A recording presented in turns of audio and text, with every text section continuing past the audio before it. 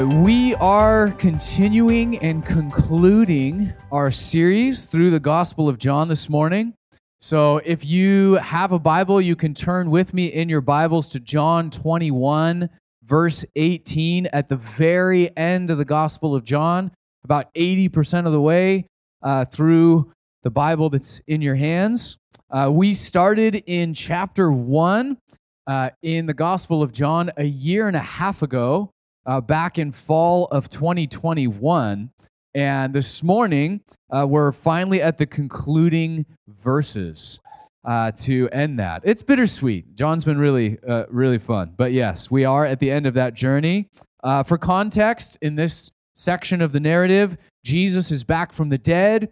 The tomb is empty. He has now appeared to Mary, to some of the other female disciples, to some of the male disciples who were gathered in a room, to Thomas, who was absent for some of those, and to others we read about in other gospel accounts. But sometime after that series of appearances, after the first week or so post-resurrection, it appears that they don't see Jesus for a while, and Peter and some others have gone back to fishing on the Sea of Galilee, which, if you go all the way back to the beginning, that was his original form of employment. And so he's back doing what he was doing before. And then the resurrected Jesus comes to Peter and to those who were on the boat, restores Peter to himself, because you remember there was sort of a rift. Peter had denied him 3 times.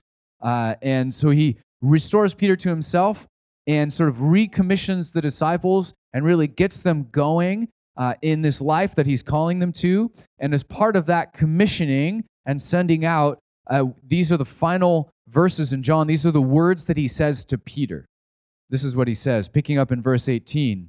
It says, "Very truly I tell you, Peter, when you were younger, you dressed yourself and went where you wanted.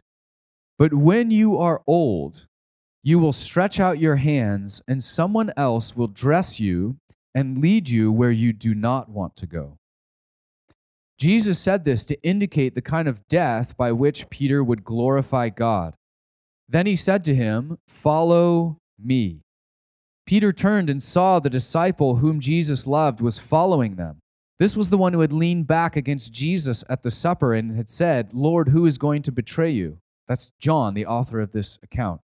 When Peter saw him, John, he asked, "Lord, what about him?" Jesus answered, "If I want him to remain alive until I return, what is that to you? You must follow me." Because of this, the rumor spread among the believers that this disciple would not die. But Jesus did not say that he would not die. He only said, "If I want him to remain alive until I return, what is that to you?" This is the disciple who testifies to these things and who wrote them down. We know that his testimony is true. Jesus did many other things as well. If every one of them were written down, I suppose that even the whole world would not have room for the books that would be written. Let's pray. Jesus, as we think about, study, contemplate these final words that we have from you in the Gospel of John, these final words that you gave to Peter, Lord, I pray that we would find ourselves in your story, that we would also hear you speaking over us in the power of the Spirit about our own lives and about what lies ahead. And Lord, as we see these disciples commissioned and sent out with a vision for what their lives would hold, I pray that we would have that same sense, that as we finish the Gospel of John and go out, that we would have the sense of being your disciples, of hearing your voice, of having a sense of where we're at in our journey of discipleship, just as Peter does. So would you come in the power of your Spirit? Would you wake us up? Would you give us a map by which we can navigate the reality in which we live, and help us to run well the race that you've given us to run, so that we might stand before you in the end and hear, "Well done, good and faithful servant." Jesus, we are anticipating that day. We are living for that day. Would you help our lives, our values, the hours that we have align themselves with what we already believe to be true. We pray these things in Jesus' name. Amen. As we come to the end of the Gospel of John, he ends his account in a way that we wouldn't expect. It's not with Jesus ascending to heaven or crowds of people stunned by the resurrection. It's not with Jesus healing the sick or raising the dead or pouring out the Holy Spirit upon his disciples. Instead, John ends his account with Jesus talking to Peter about his journey of discipleship. Isn't that interesting? This does not end the way I would expect. In fact, a year and a half ago, when we first started the series, I printed off the entire Gospel of John in a hard copy to have on paper just so I could read through it and make notes and tag resources and just start engaging with the Gospel of John in a hard copy format. And as I printed off, I don't even remember how many pages it was, 30 pages of printing. The very final verses on the very last page said this. It said, Jesus performed many other signs in the presence of his disciples, which are not recorded in this book. But these are written that you might believe Jesus is the Messiah, the Son of God, and that by believing you may have life in his name. And I read those final verses and I thought, oh man, what a beautiful way for John to end his gospel account. I haven't written down everything, but all these things I've written were that you would have faith, that you would have life, eternal life in Jesus' name. How beautiful, how fitting. And it wasn't until months later that I was studying and reading something and all of a sudden it hit me, wait a second, that's not how John ends his gospel. And so I had to go back and look at it again, and I realized the printer had run out of paper right at the end as I was printing. So I read those verses and I thought, that's it. That's how he ends his gospel. But it's not. It's almost like a false ending. He sort of ties everything off. This is why I've written. And then there's this bonus chapter, this bonus story at the end about Peter being restored to Jesus, and then Jesus telling Peter about his journey of discipleship and what it's going to look like. Hey, Peter, here's what lies ahead. And I almost picture this in context like a relay race. And it's as if the resurrected Jesus has come to them and said, I've run my race. I've accomplished it. I've finished it. I've done everything that the Father set before me that needed to be done. I've run my segment of the race, but now you're not going back to fishing. You're on a new, I'm handing the baton off to you. So I've run my section. It's been accomplished. Death has been beaten. But now I'm handing the baton to you, and you're going to go out and run your race and carry this gospel truth of the resurrection into the world. You have a race to run. He says, come, Peter, and follow after me. And here's what that race is going to look like for you. And what Jesus shares with Peter in this moment is the closest thing that we have to what we'd call stage theory in the scriptures, or an outline from Jesus himself as to what the journey of discipleship looks like. He says, Peter, in the first half of your life, you dressed yourself and you felt like you were in control. You did what you wanted to do. You went wherever you wanted to go. In a sense, life was about you and what you could catch and gather and accumulate and accomplish. But look to the horizon, Peter.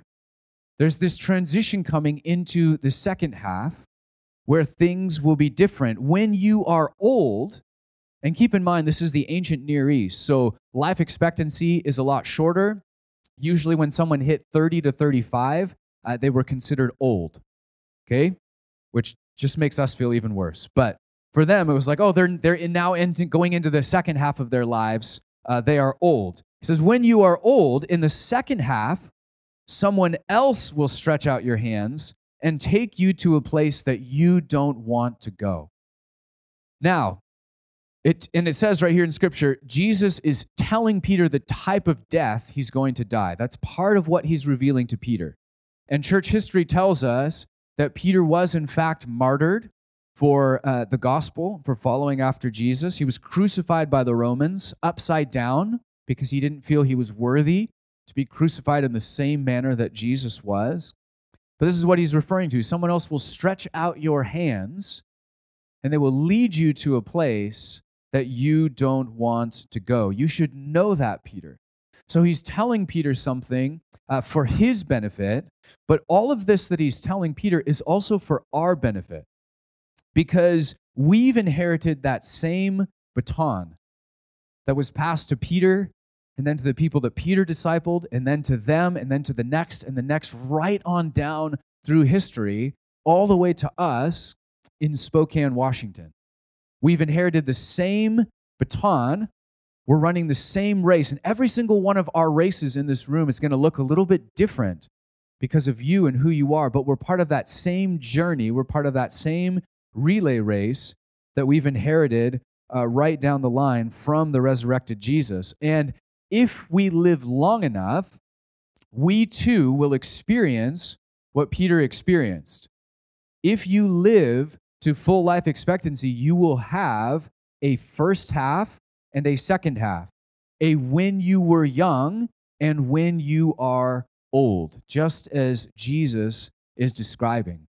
And people who study this and talk about this sometimes call it the first mountain and the second mountain.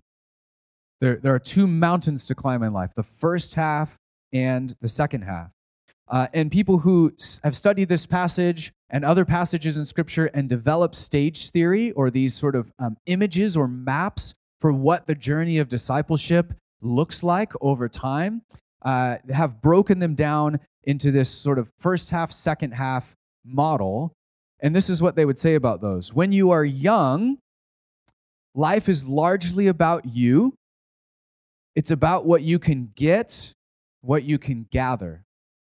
It's about what commitments you want to make. In the first half of life, you're deciding, do I want to commit my life to Jesus and begin that covenant relationship? Do I want to begin a covenant relationship of marriage? What type of career or job do I want to commit to? You're making those decisions for the first time. Typically, in the first half of life, you have too much energy or passion or lust or desire or ambition. Usually not all of those all at once, but I'm sure all of us can identify with maybe one or two of those that really jump off the list. Oh man, in the first half, I've really struggled with this sort of youthful energy. And as a result, you wrestle with the devil, so to speak, over how that youthful energy is going to be expressed. It's a time where you're often tested with temptation. And what do I do with all of this energy and desire? How do I channel it in a way that's in line with the kingdom of God as opposed to other alternatives? Then there's a second half, when you are old. When you are old, life is largely about others. It's about what you can give, not what you can get. It's about honoring the commitments that you already made in your youth, to Jesus, to a spouse if you have one, to the career that you're in, and you typically don't have enough energy, right? If the problem in youth is, what do I do with all of this energy and desire that's like electricity flowing through my veins? I want to jump off a building. I'm just like crazy with energy. In the second half, that shifts to like the question becomes, what happened to all of my energy? What happened to all of that desire and that drive? Instead of wrestling with Satan over how you will express your passions in life, instead you begin to wrestle with God. In the second half of life, we often say, wow, God, is this it? Like, is this really my life? Is this really who I've become? Is this really where my faith has plateaued? Is this really my spouse? Is this really my career? Are these really the wounds that I'm carrying and the things that you've allowed to happen in my life? We begin wrestling with God. In a sense, we're sort of saying, Lord, as we hit this point of moving to the second mountain, we often are wrestling with God and saying, Lord, I'm kind of bummed out about the life that you've given me. It doesn't really measure up with the Disney princess movies that I was raised on. Right? Like life didn't actually pan out that way. Those movies, by the way, you'll notice only focus on the first half of life or the first mountain, not the second mountain. So they'll show like all of this youthful energy and adventure and maybe the beginning of commitment. There's like they get, the prince and princess get married and ride off into the sunset. And what does it say as the credits roll? They lived happily ever after. You're like, what? That's it? Like in our movies, we often don't show the second half of life, the second mountain. We don't really have a great concept for that. But in reality, we wake up at 45 or 55 or 65, and your body is sore, and life is presented its difficulties, and that youthful energy isn't there. And your spouse doesn't necessarily look like a Disney prince or princess anymore.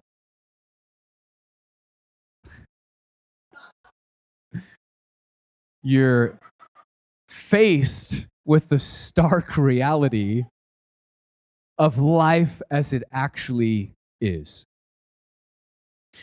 And before you get too bummed out or depressed, the later decades of life are actually the best. I don't know that yet, but according to followers of Jesus who have treaded that path before us, both in terms of fruitfulness in ministry, but also in terms of joy and satisfaction in life. Typically, the best decade of your life, if you're following after Jesus, will be your 60s. In terms of fruitfulness, joy, and satisfaction, the second best decade of your life will actually be your 70s. And the third best decade of your life is usually your 50s. So for those of you who are in the sort of 35 to 45 range, between the first mountain and the second mountain, wrestling through the ambiguity of the midlife crisis, we love you. We're here for you. And I would argue that the best decades of your life are actually out front. Your 60s, your 70s, your 50s, that's actually where the real money is at. And if you're in your teens, I'm sorry. You have a long way to go. But the good news is, for the most part, what followers of Jesus report is that life generally gets better and better as you go, decade over decade. The problem is that that's not the narrative that we've inherited from culture. That we live in a culture that worships the first mountain and therefore despises the second mountain. Which makes it really difficult to embrace this model that Jesus is giving us of when you were young and when you are old.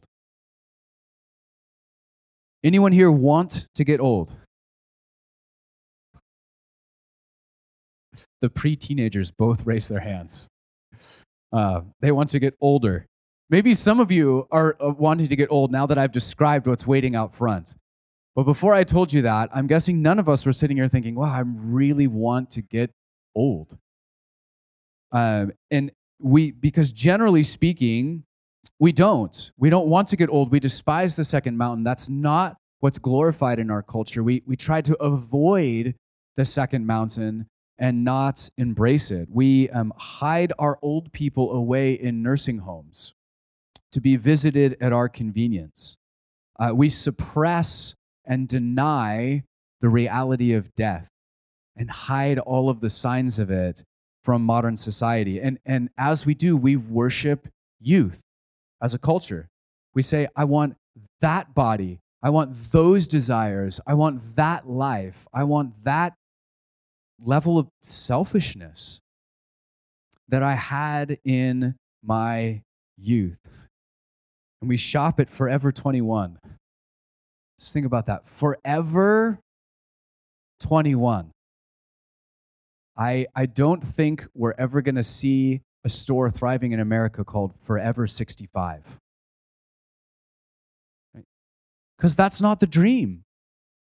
That's not what we hunger and thirst after as a society. We worship the first mountain, not the second one. That's why there's a massive portion of our economy that's built around looking young and feeling young. We have this whole industry of beauty products and Botox and surgery and this culture of unnecessary divorce, because we have people who are running back and trying to relive their experience on the first mountain.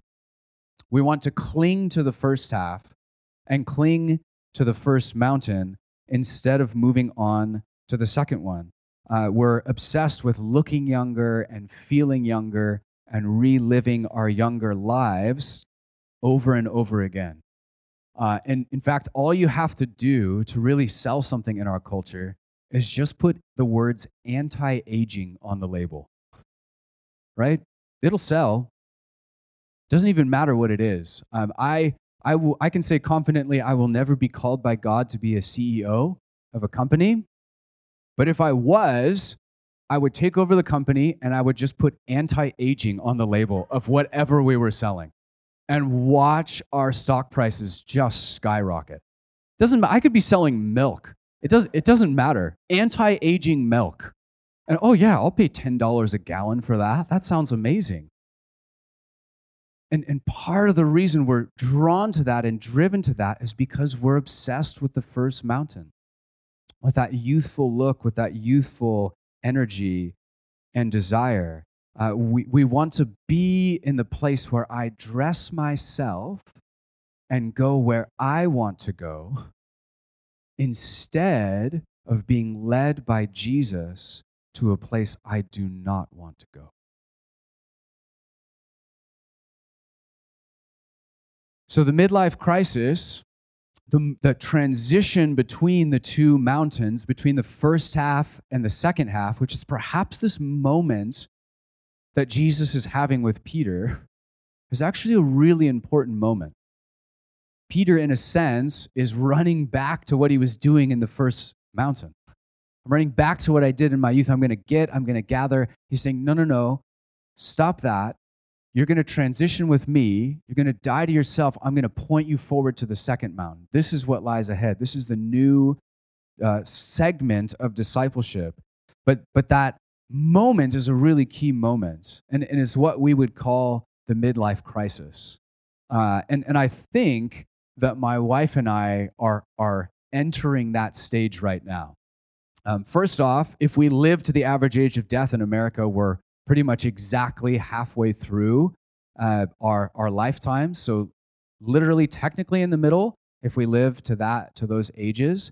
But I think even more significantly than that, the midlife crisis, or that valley between the two mountains, isn't so much about age as it is about experience. And so I think what we've been discerning even over the last few weeks is that we're entering this place where God's really challenging us to move from the first mountain into the second mountain, to transition from a life that was about us, where we felt like we were in control and it was about what we could get and gather and build and accumulate, into the second half, which is about giving everything away. Into a life of the first half that was all about being mentored and learning and growing and absorbing everything that we could, into the second half where we still want to be mentored and we still want to learn and grow. I don't think that'll ever truly go away, but in the first half is all about absorbing. As we transition to the second half, it's all about mentoring and pouring out, and what can we give in that sense. in a meaningful way. We're transitioning from a life of wrestling with Satan and youthful energies and youthful temptations to this moment of wrestling with God. God, is this really it? Is this who I've become? Is this my career? Is this our family? Is this my spouse? Is this this critical moment where we have to decide how we're going to respond as we wrestle with the Lord? Say, Lord, help me to accept things as they actually are. Because my, pastoral ministry has been more difficult and less glamorous than I thought it would be. And even marriage in some ways is less glamorous and more, it's really, really good and really rich, but it's harder than we thought it would be. And goodness knows motherhood is not as glamorous as we thought it would be. And you come to this moment of wrestling with reality as it actually is. Will I accept life as it is, or will I reject that? I think my wife and I are in this moment that I would describe as midlife crisis, or entering into that period of time where a lot of the sort of youthful energy and endless vague potential and that sense of upward mobility that you have in the first half of life, in some ways, is beginning to fade as we move away from that first mountain and through the valley and toward the next one. And so we're wrestling with the nature of things as they actually are. Wow, life is actually harder than I thought it would be. And I had this image of what ministry would be like and how the church would grow and how we would be planting more churches and just changing the world. But then you're faced with the reality of what is. Oh, I had this image of how motherhood would go and how we would grow our family and where we would be by 2023. Does that match the reality of what actually is? It's an important moment when we have that, when we're faced with those things. Some of the hopeful optimism and endless vague potential that then meets, oh, this is it. This is who I've become. This is our ministry. This is our family. This is our marriage. This is our children. Not as we wish they were or thought they might be, but as they actually are. In the first half of life, the sky was the limit and I was in control. It's full of unknowns and potentials. And in the first half of life, I can become what I want. I can marry whoever I want.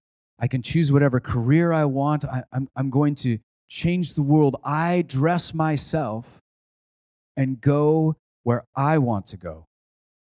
But in the moment of midlife crisis, a lot of the wishful thinking and sort of fantasy is met with reality. Vague potentials begin to disappear. You wake up one morning and you realize, wow, the sky isn't the limit. And this is it. This is the path I've chosen. This is the person I'm becoming. And I didn't change the world. And we didn't plant as many churches as we thought. And we don't have as many kids as we desired. And we don't, whatever it is. When dream is met with reality, and then in that moment, begin wrestling with God. God, is this it? Is this the life that you've given me? So in some ways, I can speak from this perspective because I feel like my wife and I are in that valley between the two mountains. So at this point in this season, we then have two choices to make as to how we want to move forward in following after Jesus. The first option is that we can reject the invitation of Jesus to enter the second mountain. And by rejecting the second mountain, the only option you have is to run back to the first mountain. And you see a lot of this, even in our classic sort of midlife crisis stereotypes, right? What do? You run back to the first mountain. You try to relive your youth and that youthful energy. We reject reality as it is, and we go backwards. We try to stay in control. We live in a world of vague potential and wishful thinking, a fantasy world when it comes to ministry or family or marriage or health or whatever it might be that you've constructed in your mind. But if we do that, we'll be in denial. We'll be ignoring reality and also at war with reality at the same time. We'll be suppressing what actually is and grinding against it in our minds. And if we choose that route, it's going to affect our marriage, it's going to affect our children, and ultimately our journey of discipleship. Our entire lives will be stunted if we try to run backwards instead of forwards.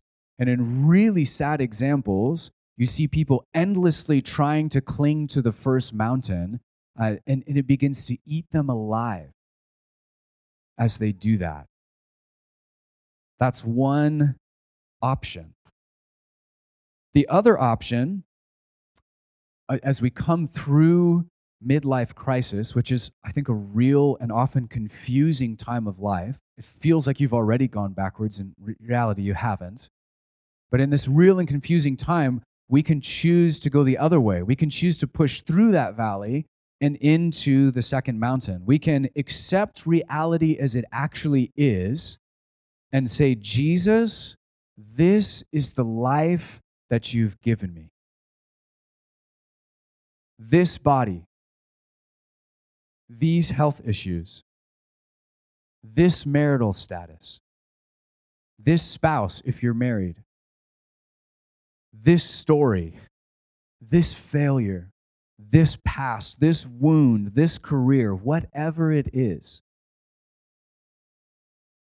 Instead of running from reality, we can embrace reality and we can surrender to Jesus in a deeper and truer way than we ever have before. We come to him and say, Jesus, I'm ready to enter the second mountain. I am ready to stretch out my hands, to die to myself, and be led by you to a place that I don't naturally want to go. If it were up to me, I wouldn't go there. But I'll surrender to you and allow you to lead me to a place that I don't want to go. I'm ready for the second half. And for some of you this morning, I think that's the challenge, that Jesus is trying to lead you to a place that you don't want to go.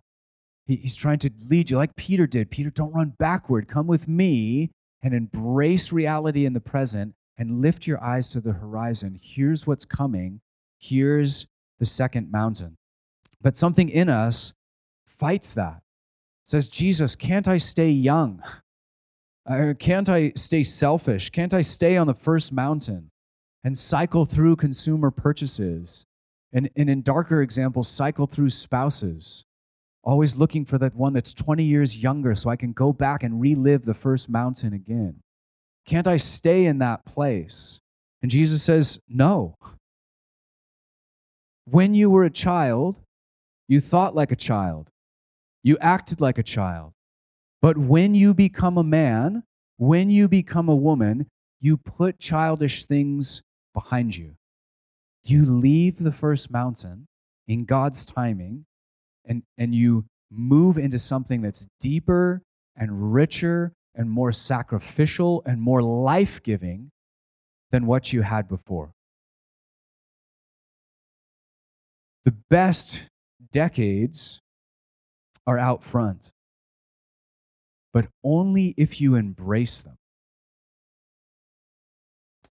Only if you're willing to follow Jesus through a death of self and into the life that lies on the other side. Only if you're willing to leave the first mountain, go through the valley with him, and in to the second. It's your choice. He will not force you to make that decision. But look around. Look at real life examples. Consider these things in the presence of the Lord. And consider this: those who want to cling to their lives and make life about them and what they can get and what they can gather, ultimately it will slip through their fingers. You will lose it. You will actually end up poisoning the life that God wants to give you. But those who die to themselves, those who give their lives away, go through that valley, actually find something deeper and richer and more beautiful and more satisfying than anything you can find in clinging to the first mountain.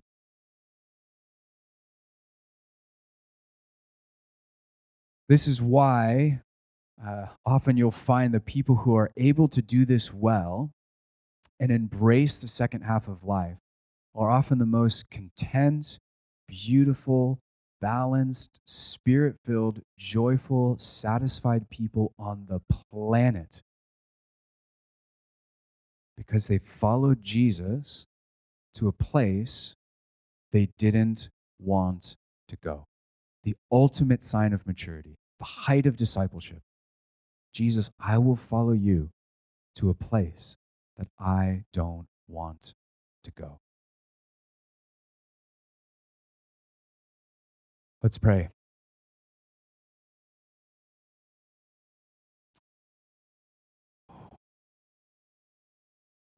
Jesus, we bring our lives before you this morning. And I ask, Lord, that in the power of your Spirit, you would help us to accept our lives as they actually are. The story that you've written so far, may we accept that. The body that you've given us, that will be perfected in resurrection, but has all sorts of stuff wrong in this age. The spouse that we have, if we're married, the job or calling or stage of school that we're in. Lord, would you help us to accept reality as it actually is? I just think of Peter in that moment when you confronted him, when you were leading him from the first mountain to the second mountain. He did what so many of us naturally do, is that he looked over his shoulder at another disciple and said, well, what about him? What about that? Why can't I have his story? Why can't I have that spouse, that house, that car, those kids, that whatever it is? Why doesn't my story look like that? Why doesn't my story look like I thought it would be when I dreamed about it in my youth? Lord, some of us are held captive by jealousy and comparison, which can so often just be fueled by what it is that we're viewing on our phones and computers. Lord, for those who have a stronghold of comparison and jealousy, and why don't I have that person's life? Lord, I pray you would speak into that this morning. With all of your love, with all of your grace, with all of your presence and power, that you might be walking among us this morning and saying to some, what's that to you? What's that to you? That's not your story. That's not your life. Lord, would we begin the process of breaking down strongholds of comparison and jealousy this morning? Would you free us to be who we are in you, to run the race that you've called us to run. Lord, don't let us waste our lives hungering and thirsting for someone else's story. Don't let us stay in that place, that moment Peter had of saying, what about him? Holy Spirit, would you help us begin releasing those things this morning? Lord, I lift up those this morning who maybe feel like they're between mountains, who maybe are standing on the second mountain but still attempting to reject reality, still looking back at the first mountain and longing for that. Lord, I pray that, like Peter, you wouldn't let us stay there, that you wouldn't let us run backward, that you wouldn't let us revert, but that you would come as the good shepherd and just whisper, there's more out front that's waiting for you. If only you'll embrace what lies ahead. If only you're willing to let me lead you to a place that you don't want to go. So would you come now, Holy Spirit, begin working in our hearts. We're all in a different lap of the race in this room, from elementary school and middle school all the way up to the 60s. Lord, we're all in a different lap, but we're all running these races together after you. So would you come now as we worship, as we pray, as we wait on you? Would you speak to each one and tell us what we need to hear in this season, in this decade, in this year? Would you begin whispering us, revealing to us as you did to Peter, here's what I'm calling you to embrace in this season.